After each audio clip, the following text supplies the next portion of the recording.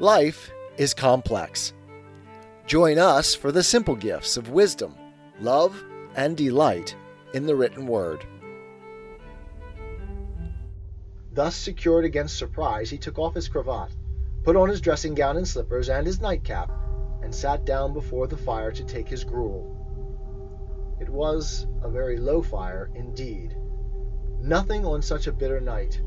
He was obliged to sit close to it and brood over it before he could extract the least sensation of warmth from such a handful of fuel. The fireplace was an old one, built by some Dutch merchant long ago and paved all round with quaint Dutch tiles designed to illustrate the scriptures. There were Cains and Abels, Pharaoh's daughters, queens of Sheba, angelic messengers descending through the air on clouds like feather beds, Abrahams, Belshazzars, apostles putting off to sea in butter boats, hundreds of figures to attract his thoughts. And yet that face of Marley, 7 years dead, came like the ancient prophet's rod and swallowed up the whole. If each smooth tile had been a blank at first, with power to shape some picture on its surface from the disjointed fragments of his thoughts, there would have been a copy of old Marley's head on every one. "Humbug!"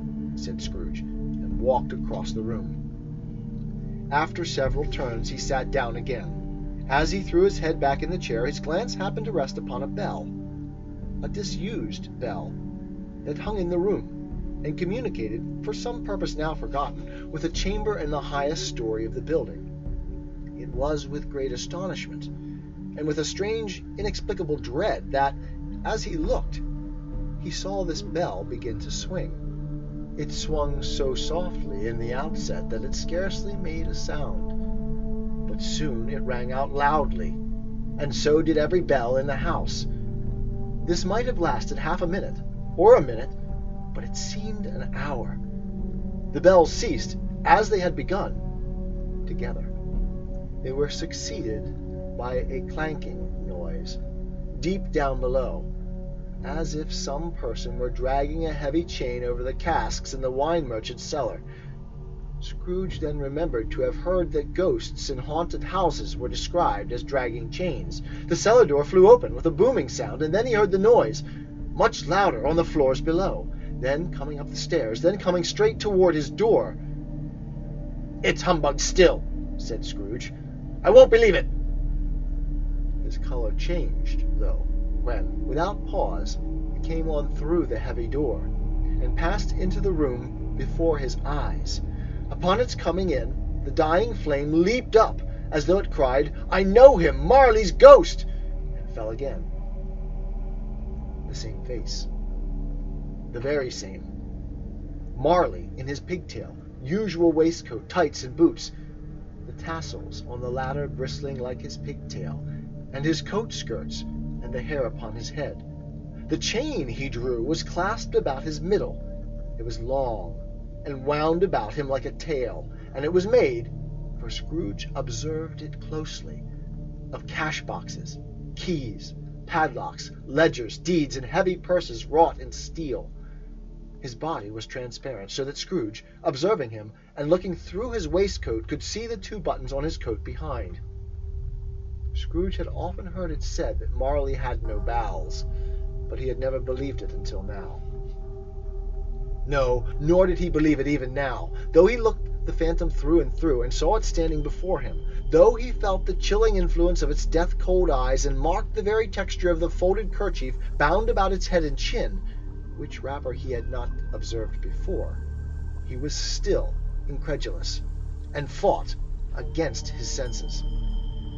"How now?" said Scrooge, caustic and cold as ever. "What do you want with me?" "Much." Marley's voice, no doubt about it. "Who are you?" "Ask me who I was." "Who were you, then?" said Scrooge, raising his voice. "You're particular for a shade," he was going to say, to a shade, but substituted this as more appropriate. "In life I was your partner, Jacob Marley." Can you sit down?" asked Scrooge, looking doubtfully at him. "I can." "Do it, then." Scrooge asked the question because he didn't know whether a ghost so transparent might find himself in a condition to take a chair, and felt in the event of its being impossible, it might involve the necessity of an embarrassing explanation. But the ghost sat down on the opposite side of the fireplace as if he were quite used to it. "You don't believe in me," observed the ghost. "I don't," said Scrooge. "What evidence would you have of my reality beyond that of your own senses?" "I don't know," said Scrooge. "Why do you doubt your senses?" "Because," said Scrooge, "a little thing affects them. A slight disorder of the stomach makes them cheats. You may be an undigested bit of beef, a blot of mustard, a crumb of cheese, a fragment of an underdone potato. There's more of gravy than of grave about you, whatever you are." Scrooge was not much in the habit of cracking jokes, nor did he feel, in his heart, by any means waggish then. The truth is that he tried to be smart as a means of distracting his own attention and keeping down his terror, for the spectre's voice disturbed the very marrow in his bones. To sit staring at those fixed glazed eyes in silence, for a moment, would play, Scrooge felt, the very deuce with him. There was something very awful, too, in the spectre's being provided with an infernal atmosphere of his own. Scrooge could not feel it himself, but this was clearly the case, for though the ghost sat perfectly motionless, his hair and skirts and tassels were still agitated as by the hot vapor from an oven. "You see this toothpick?" said Scrooge, returning quickly to the charge, for the reason just assigned, and wishing, though it were only for a second, to divert the vision's stony gaze from himself. "I do," replied the ghost. "You're not looking at it," said Scrooge. "But I see it," said the ghost, "notwithstanding." "Well," returned Scrooge, "I have but to swallow this, and be for the rest of my days persecuted by a legion of goblins, all my own creation. Humbug, I tell you! Humbug!" At this the spirit raised a frightful cry, and shook his chain with such a dismal and appalling noise that Scrooge held on tight to his chair, to save himself from falling in a swoon. But how much greater was his horror, when, the phantom taking off the bandage round his head, as if it were too warm to wear indoors, his lower jaw dropped down upon his breast. Scrooge fell upon his knees, and clasped his hands before his face. "Mercy!" he said. "Dreadful apparition, why do you trouble me?" "Man of the worldly mind," replied the ghost, "do you believe in me or not?" "I do," said Scrooge. "I must. But why do spirits walk the earth, and why do they come to me?" "It is required of every man," the ghost returned, "that the spirit within him should walk abroad among his fellow-men, and travel far and wide. And if that spirit goes not forth in life, it is condemned to do so after death.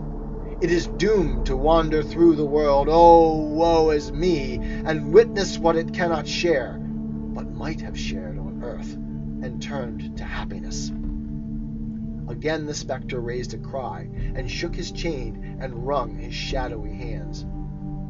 "You are fettered," said Scrooge, trembling. "Tell me why." "I wear the chain I forged in life," replied the ghost. "I made it link by link, and yard by yard. I girded it on of my own free will, and of my own free will I wore it. Is its pattern strange to you?" Scrooge trembled more and more. "Or would you know," pursued the ghost, "the weight and length of the strong coil you bear yourself? It was full as heavy and as long as this 7 Christmas Eves ago. You have labored on it since. It is a ponderous chain."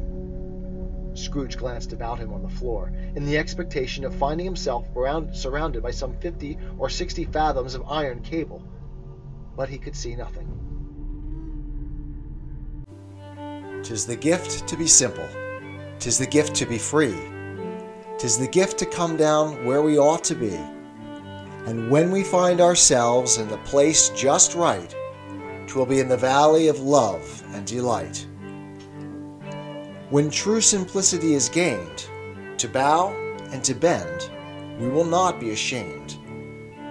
To turn, turn will be our delight, till by turning, turning, we come round right.